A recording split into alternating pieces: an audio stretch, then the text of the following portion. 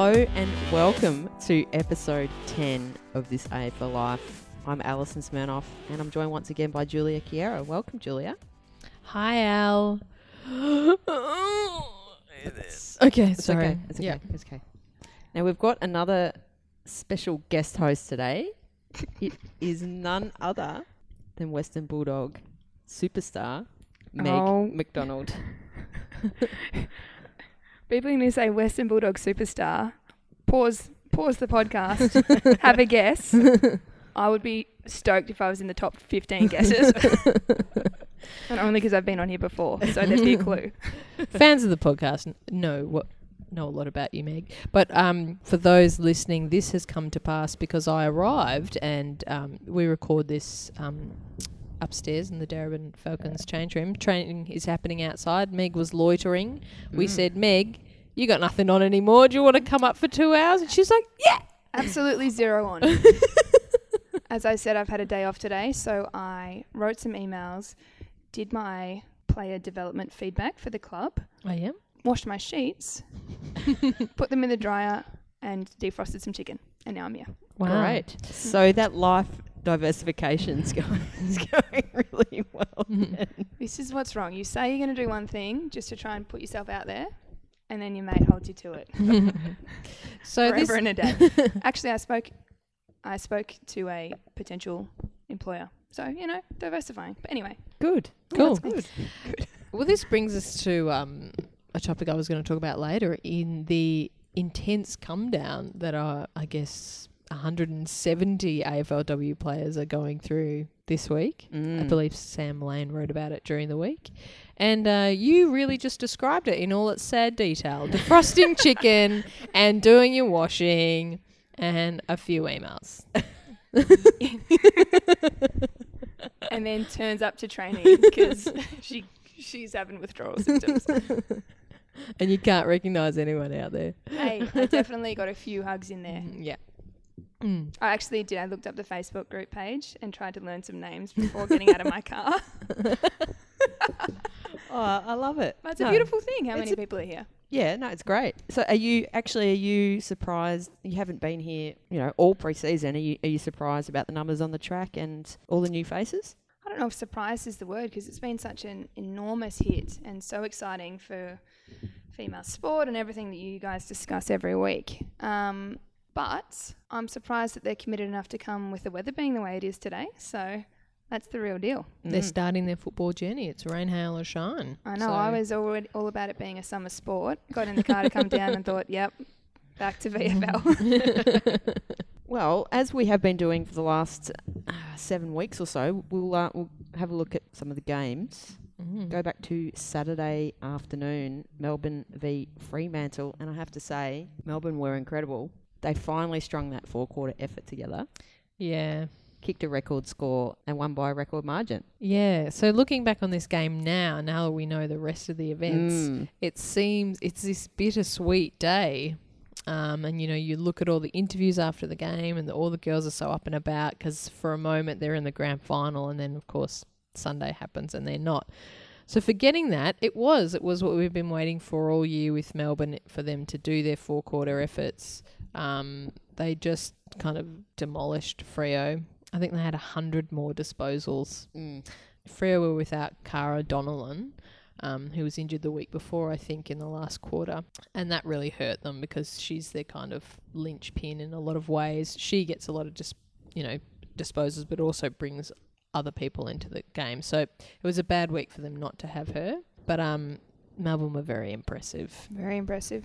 Plus to see them do that when you do have a potential grand final on the line, I think that sort of pressure could certainly get to a team, and they just dominated. We only saw the first little bit because we then had to go and play, but they were on. They were certainly on. I was lucky enough to be in the rooms after the game, and they definitely were up and about. Like you said, they had everything to play for, and they absolutely delivered. So I think Brisbane would actually be breathing a sigh of relief that they didn't get through. Yeah, well, they look pretty ominous. Adelaide looked pretty impressive as well, so I don't know if Brisbane are completely relieved about their opposition. But I guess Melbourne have been threatening all year to do that. But having said that, look, well, I'm skipping ahead. But I was going to say, I do feel like the two overall best teams have made it. Yes, well, we'll get to that later. Don't skip ahead on the run sheet. Sorry. But look, it was nice to see just so many goals getting scored. And I think, after we had a few rounds earlier on where the scores were quite low and a few of the naysayers were coming out and having a bit of whinge about that. And we had this weekend starting with that game where it was free-flowing. The goals were coming from everywhere. I think up until the fourth quarter it was like 10 straight goals. Oh, when have you ever seen that in men's footy? Yeah. 10 straight goals. Never. So well, yet to see it at the Western Bulldogs, so it's very impressive. Yeah, but they were just dominant from start to not quite start to finish. I think Antonio gets the first goal, maybe second. Okay, but yeah, after that they just steamrolled them. Yeah, I have to admit, when I was looking at the scoreboard and they'd kicked 10 straight in the last quarter, I was thinking, gee, they would have liked this scoreline compared to the 1-9 they kicked against GWS. Yeah. But, bad kicking's bad football. But Okie then. Oh, sorry, Meg. No, fair comment. But look, Junior Elise O'Day can play football. She can play football, but she pipped her fellow midfielders at the post. She was the highest disposal getter with 25 disposals and 5 tackles. Daisy was next with 22 and Lily Mithen on 21. There was one moment on the wing, I think, where Daisy looks like she's going to get tackled and done, and she evades like 4 or 5 footballers, Freo players, and gets her hands out and gets this beautiful hand pass out. And I was watching that. And I just thought, at the beginning of the season, I had lots of men that I know coming up to me, family friends or whatever, saying, look, is that Daisy Pearce really all that? And I, what are you supposed to say to that? Like, shut up. But yes. That's what you say. No, I did say yes, but it's like, just she's a human person also. Is she? So from the country. These country people are different. No, as in superior. Oh, right. What did you think I meant? Let's move on. Okay, sorry. Anyway, and I just would like to just have that as a little GIF. Do we call it a GIF? Yeah. And just have that on my phone if anyone ever asks me that question ever again. And say, yeah, no, she is all that. Yeah. She's all that, Freddie Prinze Jr. Well, I had a chat to Daisy after the game in the rooms, and I did actually at one point ask her about, taking the team aspect aside, what did she get out of her first season as an AFL footballer? And again, she was just focusing on how she can be a better footballer. Have a listen. I'm in the Melbourne rooms with skipper Daisy Pearce. How was that? You got off to a great start. Was that a focus during the week? It certainly was a focus. I mean, our starts, it's been no secret that we haven't started very well all year. So it was a big focus during the week. Everything that we did, whether it was putting your boots on, coming into the club, a meeting, anything you did, you had to do it with intent from the very beginning. And thankfully, and credit to the girls, it translated to our first quarter today. I think we kicked 5 goals in the first quarter. It's probably the biggest first quarter for the year for any side. So it's pretty good for a team that could only manage 1 goal in our first practice match. So a good sign of how far we've come. Now, can you talk to us a little bit about Alicia Newman, just about her development and progress? She seemed to it fell into place for her a little bit last week, and she's kind of continued on with it this week. Yeah, she's electrifying when she gets the footy leash, great leg speed, good user of the ball, knows where the goals are, but the trouble for her has just been finding the footy and knowing where to position herself and all those little subtleties of football, which, I mean, you can understand why she played her first game of football in that practice match I spoke about, given that we found her through a talent search and she was our last free agent, so she hadn't played any footy since primary school, so it was always going to take her a little bit of time, and just her persistence and like her willingness to learn at training and keep having a crack and turning up has been really impressive, and great to see her get some reward today and last week, like you said. Now, I think Melbourne, you've had all extremes of weather. How was it today? It was a hot one. Yeah, it was, but after last week it was almost like, pleasant conditions for football. I honestly didn't think about it this week. Last week I was consciously trying to block any thoughts of it out of my head, but this week I actually didn't think about it. I think I don't think we'll ever play a more challenging game than last week, conditions-wise. So by the time we go to air, we'll know who's in the grand final. But tonight, after the game, how do you prepare and recover tonight? Yeah, well, we're straight into the ice baths now. I'm getting as much fluid in as I can right this minute because at the moment we're in a grand final and Adelaide have to win past us. So let's hope I'm right when we are on air. But either way, I mean, I want to play in the grand final. I'm a competitive little dog. So unfortunately, we've left that in someone else's hands, our fate. But either way, I said to the girls just before we walked off that we can hold our heads up high and be really proud of how we've improved and what we've achieved this year as a team. And I feel like we've laid a really good foundation for how we go about our footy next year in the way that we've gone about it. The style of play that we've built, I think will stand up as the whole competition improves and we'll only get better as well. I mean, we've been saying all year we wanted to play 4 quarters and didn't do that until today. So, credit to us and the wonderful coaching staff we've got. The improvement in this group over the last 7 weeks has been pretty impressive, and I just am so hopeful that I get to do it one more time because I don't want that to be the last time that I pull on this jumper this year and get to run out there with this group, because I can't even describe how enjoyable and satisfying it's been watching and being a part of the improvement and development.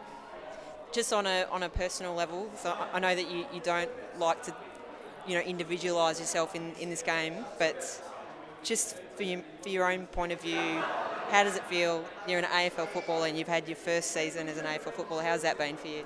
Yeah, I've loved every minute. Like, I've looked forward to this moment for a long time, but it's exceeded all my expectations in terms of how invested I would feel, how much I love being an athlete. Like, I've pretty much been a full-time footballer for the last 8 weeks, and it is so much fun.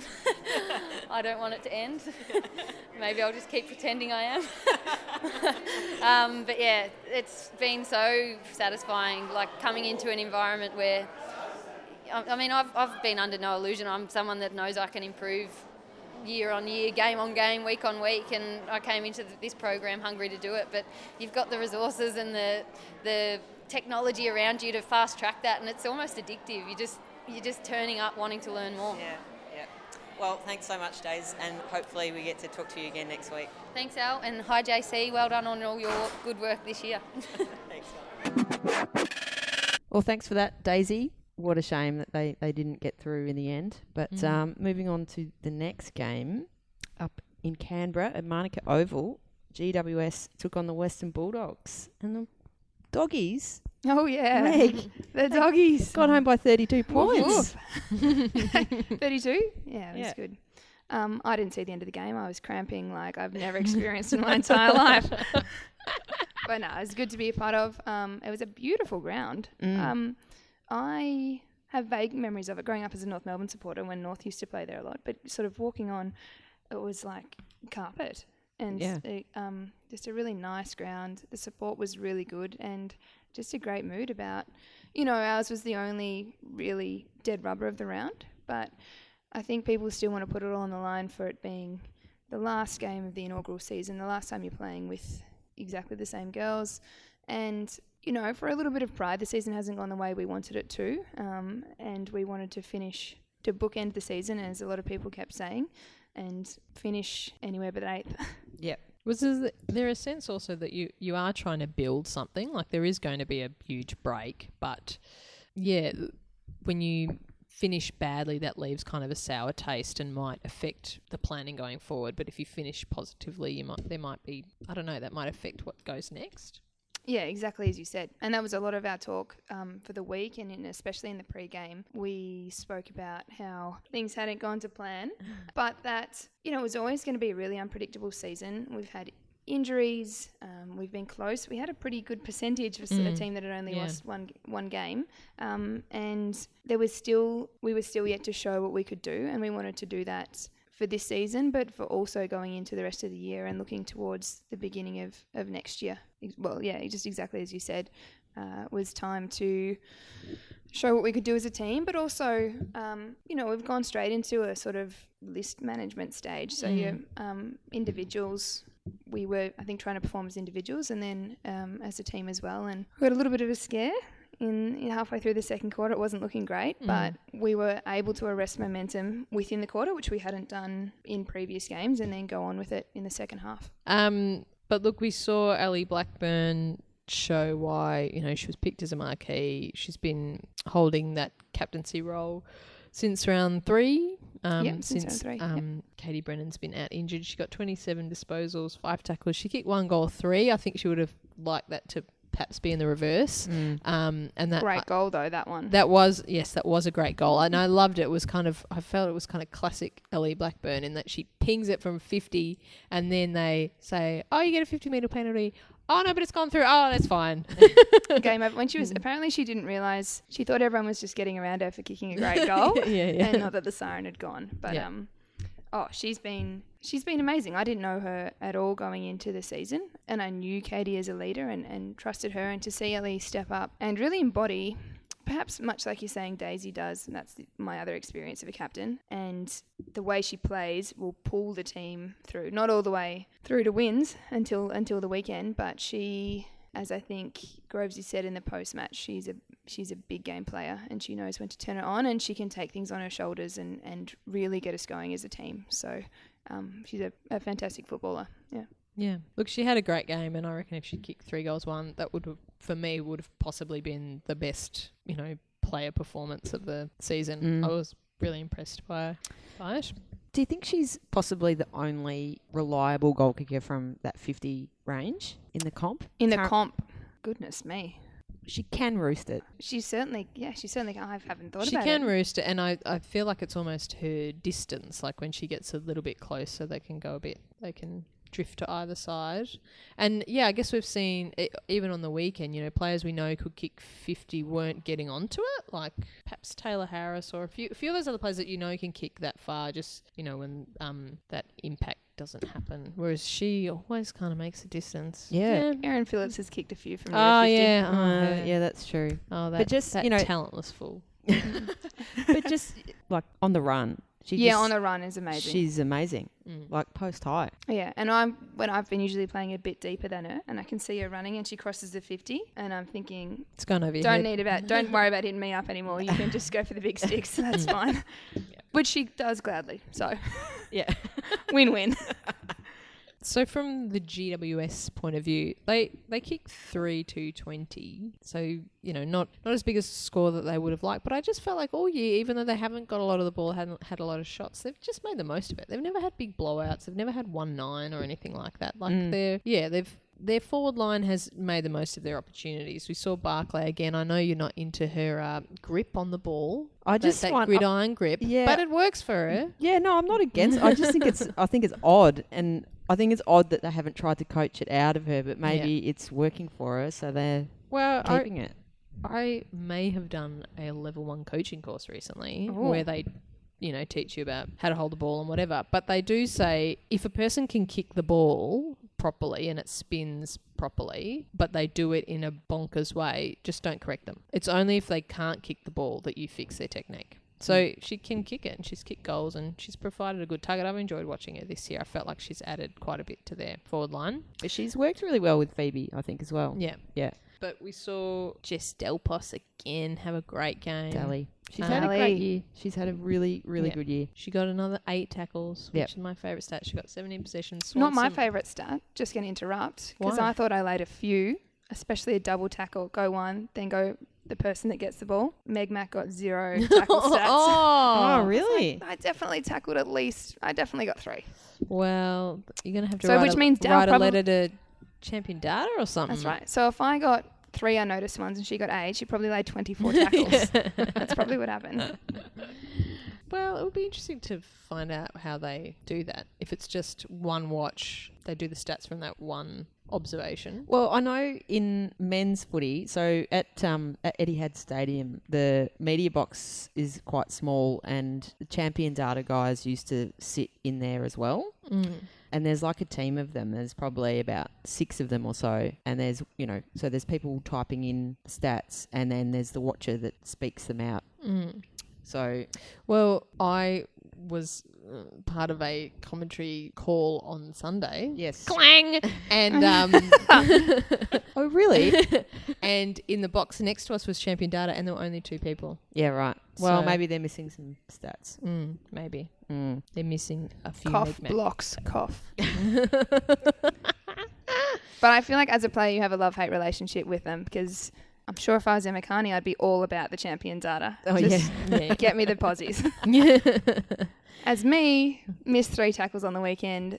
Probably the greatest thing I did all season was lay a block so Ellie could kick a goal. Got 0 block stats that game. Yeah. So- do they? I don't know if they even But if get they- blocks. They don't get, well, it's there. No, it's the 1%ers. But those are the things the coaches notice, Yeah. and your That's teammates true. notice. And more that's true. importantly, And we noticed because we talked about your block yeah, that's right. on the podcast. And surely podcast-worthy things are That's all right. And now I'm after. just sounding like a whingy player. So can edit all this out. Anyway, I interrupted talking about Jess Dalpos, one of my favourite people. So she had a great game and a great season. Yeah, And yes, she can fly back home and play for Darebin right now. anytime. Yes. But I really want to see her get some votes at the awards. Yeah, me too. I think she will make the All-Australian team. I hope so. Oh, yeah. Yeah, and in a position. Yeah, not on the bench. Not on No, the she's on the ground for mine. Yeah, I hope so too. Yeah, her forward 50 entries are Oh, superb. amazing. That left foot, lethal. I look forward to seeing her slot up Darcy in a few months' time. Yep. And And Meg Mac. No, Thank you for that. They have a very... Meg McDonald and Jess Dalpos have a very special working relationship. Oh, right. She did tell me that before the game that she would still kick it to me. Oh, really? Did she? No, she didn't. She's messing with you. Yeah. But Nicola Barr, who was also got Rising Star for that game, so well done to her. She was #1 draft pick this year. She was. Yeah, so it was great to see her getting in and amongst it at the tail end of the season. Yes, and Deanna Berry was the other nomination from this week, which takes Melbourne's Rising Star tally to 4. It's Yeah. incredible. Well, look, we knew they had a young list and that they'd gone with really premium Vic talent, Vic Youth Girls talent. So it's not a surprise that they've got so many because they've picked really talented girls and they've done a lot with them as well. So great job, guys. The future They've of got some footy great is- role models in that team as well. So Who? you can see. I don't know. I wouldn't want to be biased and Yeah. talk about the midfield again. But I would assume that that's really helped their development, being able to look at those girls and emulate them in every way possible. From what I've gleaned from Melbourne is that Lily Mithen and Daisy Pearce are pretty much like inseparable. So if you're gonna model yourself on someone, Lily's probably picked a good one. I'd only seen her in photos until Daisy. We don't let you near her at the club. yeah. Lily Mithen. I'd only seen, and I thought, standing next to Daisy, she's not very big. And I saw her again on the weekend, and I thought, oh wow, you're just a little jet, aren't you? But yes, there is a picture floating around the social medias of Samantha Lane interviewing Lily Mithen, and several people commented that perhaps she's the only footballer who's made Sam Lane look tall. Indeed. So the third game of round 7 ended up being the grand final decider. Adelaide stormed home to beat Collingwood by 24 points and broke Melbourne hearts Yep. left, right and centre. I feel like I'm going to have to talk about this game because Alison's little heart's still a bit broken. It's still a bit raw. Yeah. You were going for a Melbourne team in the GF. A Melbourne team that was called Melbourne. Oh, I see how it is. Yeah. You see her Melissa Hickey badge on? Hey, Not now she wearing tells me my badge is the only one she wears. Oh, no. I'm getting found she's out been here. caught. That's all right. I have a rotating array of badges depending on who I'm hanging out with. Yeah. There's a word for that. Yeah. So that Collingwood Adelaide game, another roasting game out on Olympic Park, my least favourite venue. But it was very entertaining as a spectacle to decide who would get into the grand final. It was pretty great. Collingwood gave it a good crack, and they looked like they kept with Adelaide for the majority of the game, and we saw lots of their stars really stand up. Jess Garner was doing great things. Jess Cameron was doing great things. But, well, you can't keep a good team down. And Adelaide just stayed with them. Perko was catching anything within sight, and then the Erin Phillips show just rolled on. Just rolled on, and, you know, she kicked 3 not straightforward goals, 3 goals that just show how smart and natural and skillful a footballer she is. And you just think, you know, this woman has spent the majority of her life playing a different sport, and this is what she can do. Like, it's absolutely outrageous. We were at a team function on the Sunday, so we were all watching it together at a pub.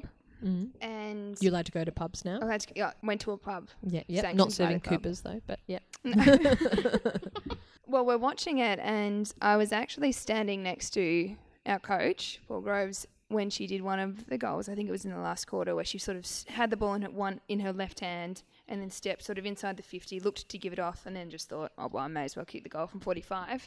And he turns to me and he just goes, she is a freak footballer. And I think there's been a little bit of sort of sentiment in Melbourne about almost like a jealousy and envy that someone can walk in and just be that good.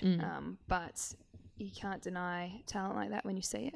No. And that's not to say that everyone who comes from another sport will be able to do that. I mean, she's grown up with football. Yeah. But she's amazing. Yeah. And I think, you know, she hasn't just been lying around for the last 15 years. She's been playing an elite sport in an elite environment, so she'd have all those good habits. And just the mental toughness, I think, that comes with being able to clinch games and keep your head when things are tight. You know, basketball, that stupid little clock's going the whole game. Like, you know, that kind of thing, being able to work to that kind of pressure. And she's brought that all across so that she does keep her head when things like that are happening, and she can still execute the skills when the pressure's on. So she's been remarkable, one of the stories of the season. And the best thing is to imagine the sport in 5 years' time when a lot more girls are at her level of athleticism. Yeah. That's what we were saying to each other, looking and thinking, in 5 years' time, every girl in the comp will have that physique. Yeah. Hopefully. Maybe that's not giving her enough credit. But closer to that physique than we are presently. Yeah. And look, if Erin Phillips is one story of the season, one of the others is Sarah Perkins. She kicked 4 goals, 3. She handed off a couple of others. Look, I'm just going to say it, all right? She returned to Melbourne, where there are 4 teams in this town, and no one picked her. Yep. She comes back, she clunks everything, kicks goals, and she is playing in a grand final when there are only a couple of other Victorians that are. So, you know, it's a lovely revenge tale. Maybe Perko wouldn't call it revenge, but she's been vindicated in lots of ways. You know, her story is pretty...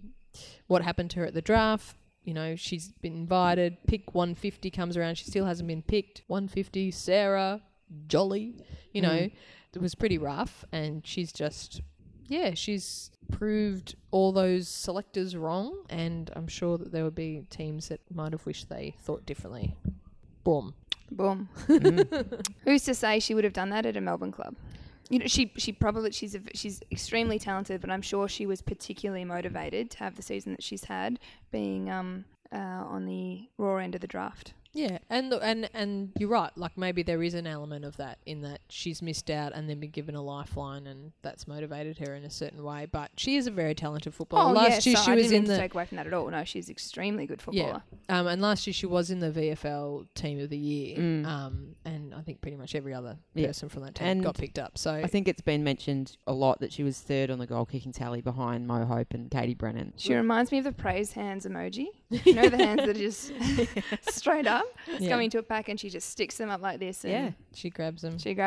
Yeah. It was a goal assist, even more than the full. It was. Yeah. It was an amazing game. It's her work. Like, it's a work rate, and it's her work at ground level, and she lays tackles, and she's, you know, and if she doesn't mark the ball, she splits the pack and brings the ball to ground.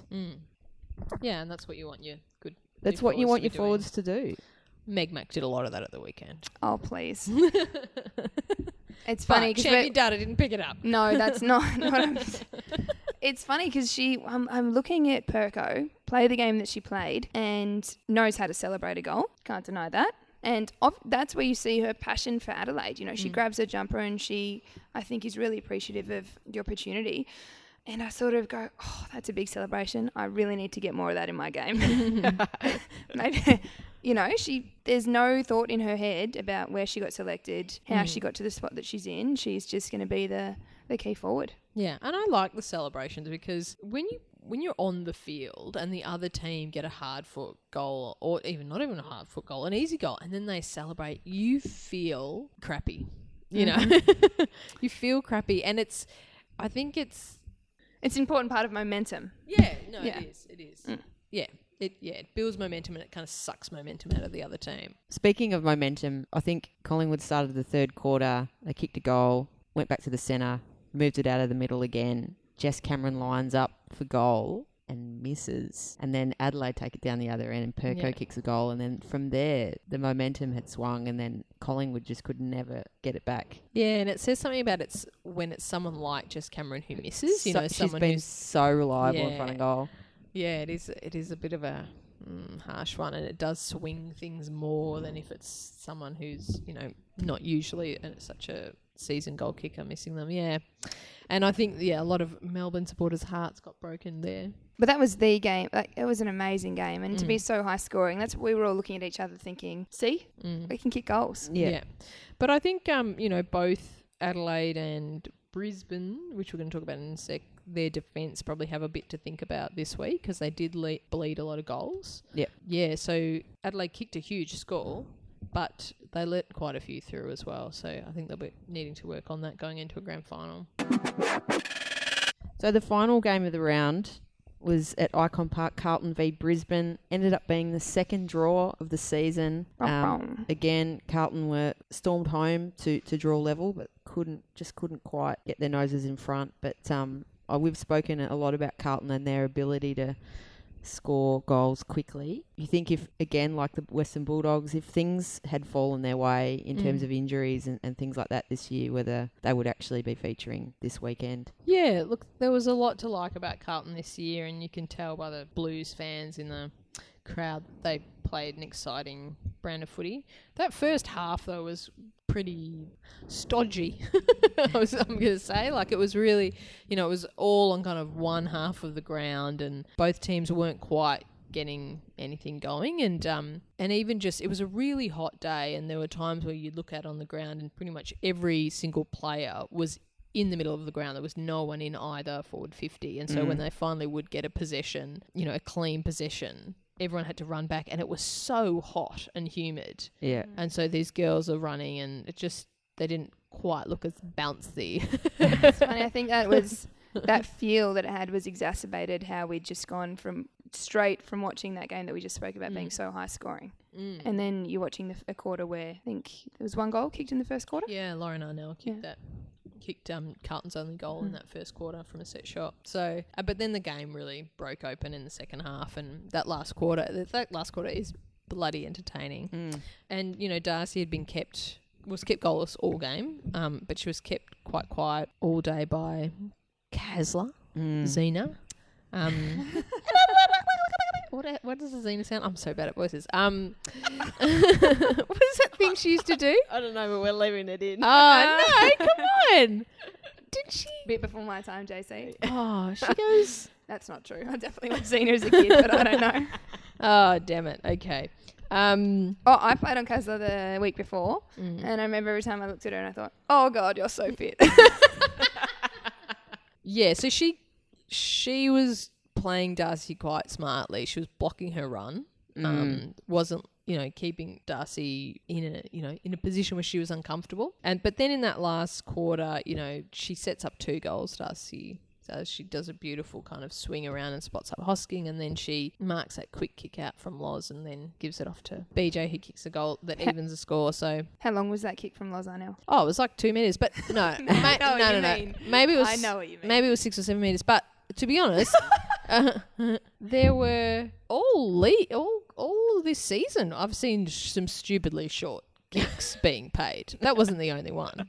Am I the only person that's observed this? Very short kicks. Yeah, I think. Yeah. It's like, it's a girl's 15 meters. Oh, I was going to say that, but I didn't know that you guys. Yeah, I like it. Yeah, it's girls 15. It's okay. Yeah. And I was sitting there thinking, Maybe she's given that to BJ just because she feels a bit guilty about the fact that wasn't really a mark. So, and look, the other thing I have to mention is probably one of my favourite players all season to watch, and we interviewed her at the beginning of the season, is Katie Loynes. Oh. Yes. Oh, Loynesy. Agreed. And she really hasn't got a lot of, adulation beyond us. And I just felt like she has cracked in. What other adulation do you need? Yeah, that's right. She has cracked in all year. She's so hard at it. And she never, she's never getting 25 possessions, but she's always getting a few, and that she always makes them count. And in that last quarter, she just bursts through the pack, picks it up cleanly, and snaps a goal. And I was like, "You're just a superstar. Please don't play for Diamond Creek this year."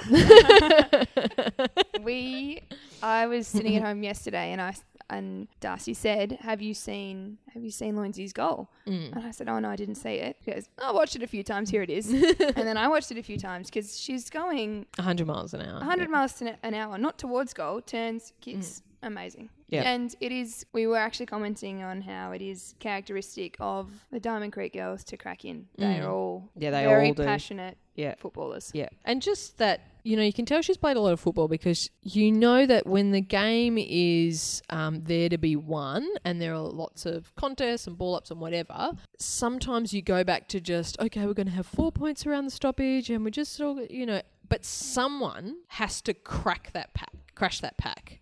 And she just does that. Yeah. And she gets rewarded for it. So that was beautiful.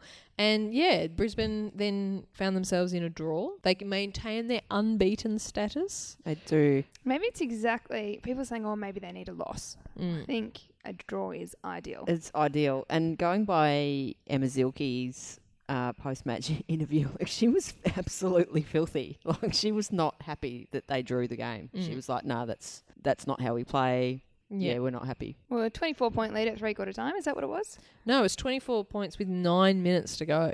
Yeah. Yeah, so did they just start thinking about next week? You do think that that's what's happened. And, they've kind of got away with that in a way, that lapse in that they were in the grand final anyway. But, I was very surprised to see Sabrina Frederick-Taub take the field. Yeah, but she did quite well all game and... took a mark and had a goal and got crashed by Taylor Harris at one point when they were competing for a mark. Yeah, so that was surprising to me. But I guess, we talked last year about not tampering with winning form. So, yeah. And I imagine she might have had a few things to say about her selection. I'm presuming. Yeah. I don't know her from Barrow. Play me. I think that's what she said. Getting back to Katie Loynes, I just wanted to add that she is a favourite of my mum. So being one of Kath Smirnoff's favourites is high praise indeed, Katie. Just saying. Yeah, well, she's had a great season and her I got to get in with your mum. Yeah, so Katie and Shay Audley, two Diamond Creek players, have just been a little duo all year and they've really taken their personal games up a notch. So this bodes well and very interesting for the VFL season ahead. Certainly. And just to speak about the Dogs a little bit, we've got Kirsty Lamb, who plays for us. Lammy has exactly the same attack on the footy and then hits the scoreboard. She kicked 2 on the weekend I remember coming to a contest the other side of her, and she gets this look in her face, in her eyes, that's just, I will get the ball and it doesn't matter who else is trying to get the ball because it's mine. Yeah. So 7 rounds of AFLW football are done. It sounded more like a sigh of relief. You've got to work on your time. Saturday, March 25, Metricon Stadium, 1 p.m. local time, 2 p.m. Melbourne time. Brisbane Lions take on the Adelaide Crows for the inaugural AFLW Premiership. Aren't they playing at the Gabba? Oh. Now, I just want to know, do we get to the game or do we talk about the venue? Which do we do first? We can talk about the venue briefly. Okay. Do you talk briefly on any subject? Wow, I did not bring my black kettle up here.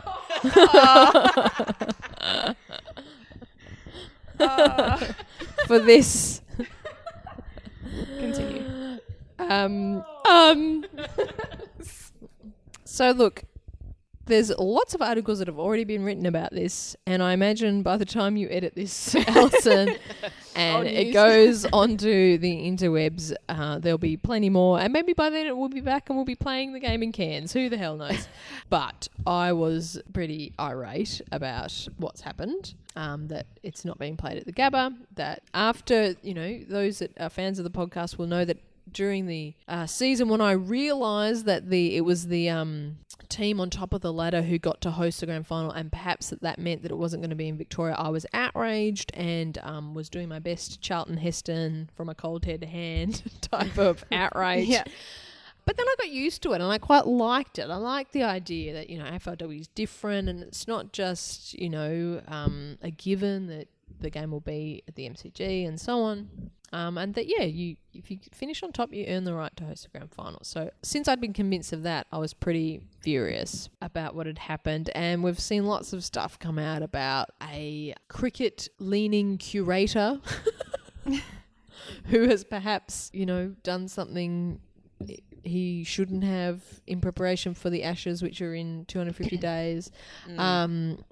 And so on. But the reason I think I'm really furious is because so I used to be president of the Falcons, and as a result I had to negotiate a lot of times with other stakeholders, so councils, leagues, maintenance, all this kind of stuff. And the people would never say it to your face, but I came up against brick walls all the time in terms of this kind of stuff, in terms of facilities, infrastructure, resources.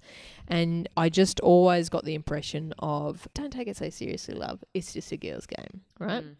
And with AFLW and what we've seen all year and that first game and the lockout and everything, I had felt like some of that was getting washed away. And I just feel like this incident has brought a bit of that back. And so I'm furious about it because I just feel like, is that part of it? Is it, we'll get it ready for the next week. This week's just a girls' game and I think what I mean by that is it's not enough for just the AFL to be behind this league. It's everyone else who has to deal with them. The AFL doesn't run it on its own. They deal with lots of other organisations and, the groundskeepers and the people running the bar and all that. You need all those people on board. You need all those people treating it like this is the real thing and not giving substandard service. So that's who we need to convince next. I completely agree. From what I understand, the Gabba is the only cricket stadium in the country that doesn't have a drop-in wicket. So the ground curator is fanatical about his cricket wicket. He re-sewed, I think, 3 of the wickets after the Adele concert on the 5th. They haven't taken... They're using this unsafe for football excuse because it's shifting, which is, fine. That is legitimate. But like you said, you wonder if this was a crucial men's match, whether they would have just... not done that. Yeah. Either not done that or whether they just would have made it ready. But also I think to a certain degree, from what I've read, the Brisbane Lions have had a pretty tumultuous relationship with... the staff at the Gabba, and I think they are in the process of looking for a new home. I think this is going to fast track it.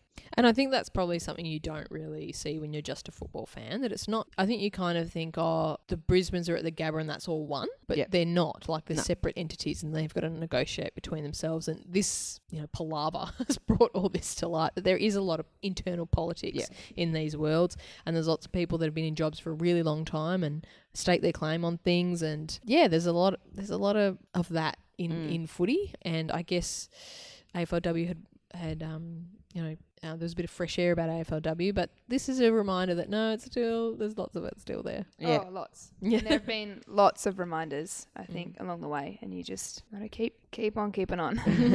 And I think the third thing for me is that in this town, like, footy rules, and it doesn't in Brisbane. In Queensland, it's not there. I think there was a Queensland journalist. I read a tweet yesterday, and he just said, AFL are second-class citizens up here. It's just a different. It was interesting that they made the MCG available. That would have been that would have been great. It would have been awesome. It's Brisbane's decision, but yeah. But look, I can understand why they've said no to that. Oh, definitely. But going back to what you said about it being a second-class citizens, our co-host Asta, I was chatting to her before the Brisbane Carlton game, and she works at the AFL, if you didn't know. Oh, did she? Yeah. But she told me that Queensland has the fastest participation rates for football in both genders in that state. So it is coming on quickly. And she remarked that even though they haven't had many good news stories coming out of Brisbane Lions and Gold Coast men's team, actually what's happening at grassroots level is really significant. So hopefully there is a new, wave of football fans and existing football fans in Queensland who'll make the trip to the Gold Coast to watch what is sure to be a really exciting, cracking game if the round 5 game is anything to go by. Yeah, and there's lots of expat Victorians on the Gold Coast, so hopefully they all go the footy. Yeah. But let's talk about the game. The actual game. Yeah. What do you think, Meg? You've played both of these teams? Or did you? No, I've only played one of them, but thanks, JC. Oh, Lord. It's okay. That's why Adelaide have made their final. So, because I didn't play them. That's true. That is a fair call. No. I have played one of the teams, and on that we played last week in Brizzy, and the support there was really palpable for both teams, as it has been the whole season. But when we were sort of coming back, there was this really, they were not happy to be losing a game, all their supporters, and it was they were really vocal, which was great, but then really even at the end of it as well. I think, oh goodness me, I'm not the biggest footy brain around, but I think they've both, as you said, got amazing offense, and they, defensively, I play in the forward line, so when I played Brisbane's defense, they seemed incredibly organised and numerous. Every time I looked up, I thought, I've definitely got 3 players here. So if Adelaide Stars can have big games, as they seemingly have under pressure, that will go a long way to seeing them win. If Perko can get the Dukes out and Erin Phillips can do what she apparently does quite easily, they'll be tough to beat. But, they always say, did they play their grand final 1 week too early? There was a lot of emotion in that game. And, hopefully they can get the same sort of emotion going for next week, which I'm sure is pretty easy to do when you're playing the first ever AFLW grand final. Yeah. A couple of key matchups for mine. Kasler on Perkins. Yep. Can Randall repeat her effort on Harris? Oh, she can. She's just magic. And Erin Phillips, there's an element of you just let her go, I think. If you put too much time in trying to stop her, then you're not getting the ball yourself. Yeah. And something that Brisbane have done really well all season is they've had an even spread of contributors. So I'd be looking for them to continue that. Yeah. I'm really, I can see both teams winning. They're just both so convincing when they get it going, and they just have so much firepower and class about them. We haven't mentioned from that Carlton game, but Bates, Silky, McCarthy, Virgo, one of my favourites. Yep. They know what they're doing. They got footy heads. They take their chances. And there's lots of them, I guess. And, teams that have struggled this year is, I think, when we've seen a bit of a too far a distance between players that have that footy brain and game sense going and some maybe a handful that don't, whereas Brisbane and Adelaide don't really have that gap. And I think, now that we're kind of at the end of the season and we see which 2 teams have made the grand final, with the benefit of hindsight, I'm like, we should have known all along. We should have known all along that these 2 teams would get there. And the reason I think that is, well, we've talked about this before. So Adelaide, they've got 9 players from Northern Territory and the rest are from South Australia. Yep. Plus they've got Chelsea Randall, Kelly Gibson, who are their marquees from Western Australia, 2 absolute A-graders, and they've brought in Sarah Perkins from, the 3rd highest goal kicker in the VFL last year from Melbourne. So, oh my God. Oh, Darcy, I just see you from TV. I don't know if I can ramble on. We're just about to do Darcy versus the world. Yeah, Darcy's just walked in. Guys. It's clear you've got nothing on either. Yeah, no. I was feeling a little lost, so I just thought I'd come down and people said there was a podcast going on upstairs. So yeah. What's your theory? your grand final theory. Okay, getting back. That was very exciting. Getting back to why we should have known if we had the benefit of hindsight and we were maybe paid to research stuff. Yeah.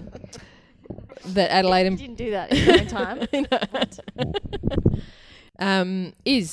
Adelaide have the 9 basically the 9 best players out of the Northern Territory, 2 of the best Western Australians, the 3rd best full forward from Victoria, and then however many's left, 15 or so, of the best South Australian footballers. Yep. Okay, so in terms of their gap between top and bottom, there's not as much. Okay, and then we know already about, because they had those 2 teams, the Northern Territory girls and the Adelaide girls, that they had to implement quite a simple game plan. And I felt that because it was relatively simple, it meant that the girls could grab hold of it pretty quickly. And so from the round 1, they looked pretty cohesive, and they've kept going with that. With the Brisbane team, so in May of last year, there was an exhibition game at the MCG. Yep. And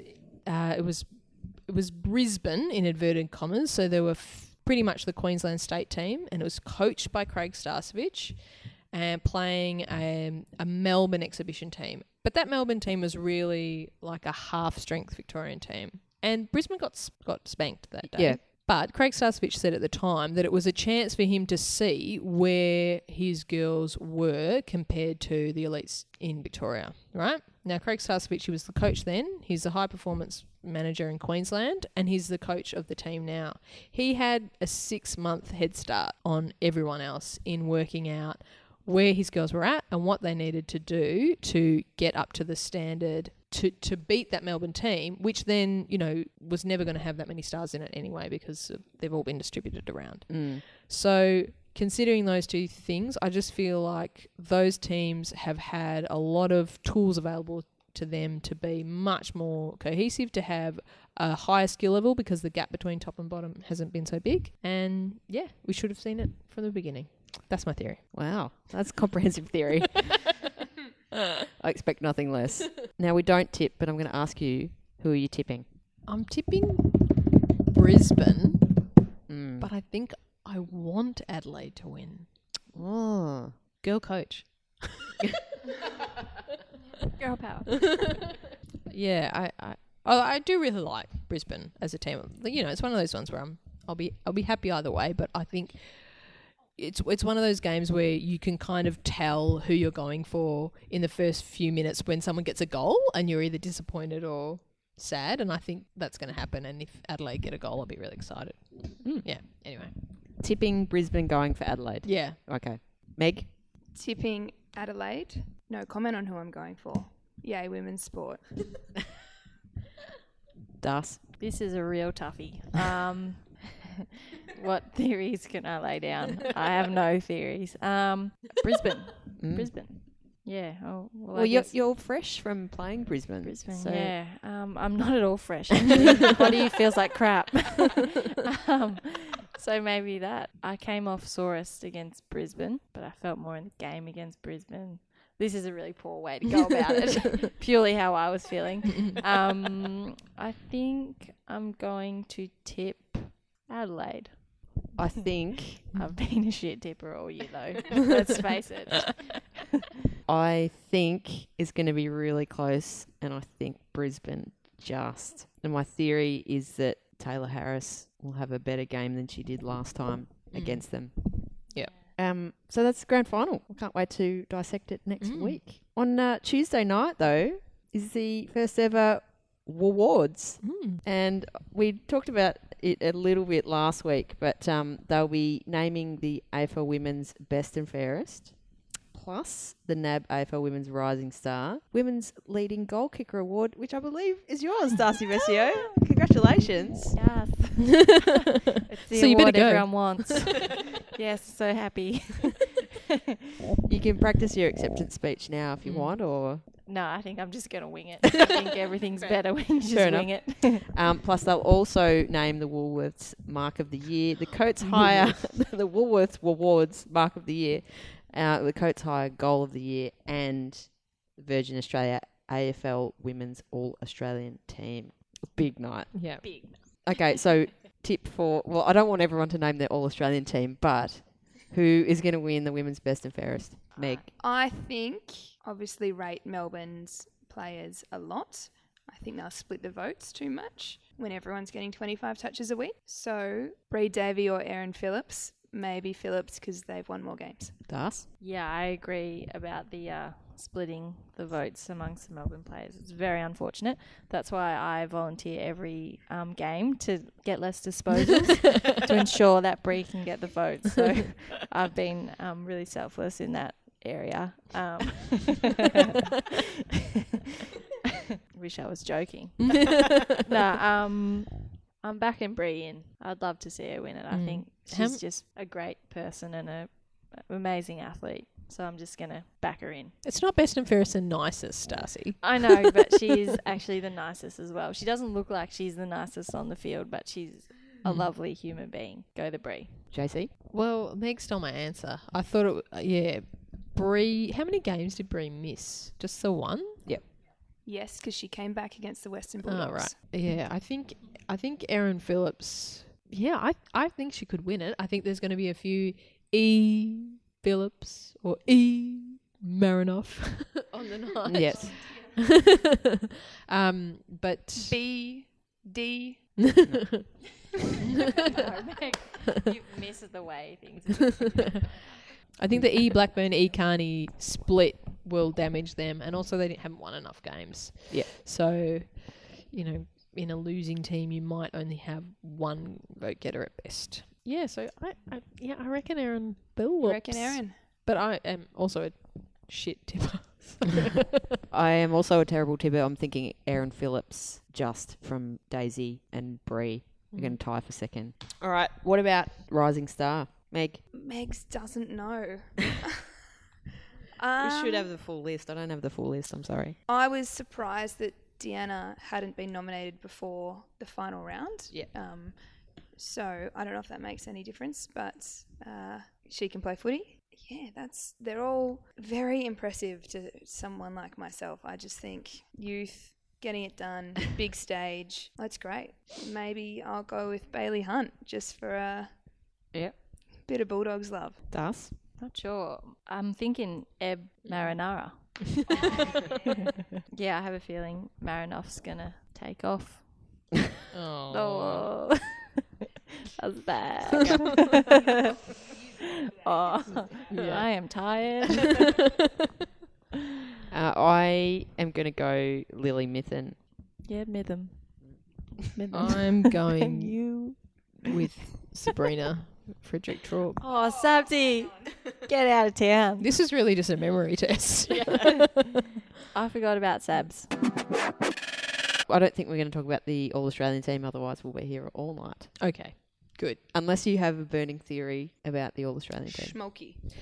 My only thing I'd like to say about it is I hope to see defenders picked in defensive positions, not a team full of midfielders put around the ground. Yep. No, So I hope that happens. Yep, I agree. But that's all we've got time for on this episode of This AFL Live. We might be a bit delayed next week because we won't be able to record on a Tuesday. Someone is off to the awards. Awards? Yes. What are you wearing? I don't know yet. I have to... Probably a suit, but I don't know. Bow tie? Oh. Open collar? No, I will have a tie of some description, but I'm not sure if it's going to be a tie or a bow tie. When are we going shopping? But a bow tie, what about a bow tie that's open, like you just came from a party Ah. and then you've unraveled it? Yeah, maybe. What about like an animal skin? No. I don't reckon. I feel like you could take things to the next level. You just did it. Just put myself out there. Not a Björk swan dress. She's gone to skin. Like Skin. you've gone to the Northern Territory, killed a crocodile, skinned it. Skin. Yeah, Yep. and you're wearing it. Yeah. Like full. But that's all we've got time for this week. Change Her Game is having a fundraising event on the 8th of April. I'd like to announce that Meg McDonald will be our guest MC on the evening. So you want to make sure you get your tickets. So visit our Facebook page. There is a link to the event and you'll be able to find the ticket link in that event. But thank you again for listening. You can find us on social media at This AFL Life. And of course, please subscribe via iTunes. See you next week. See ya. Bye. Bye. Bye-bye.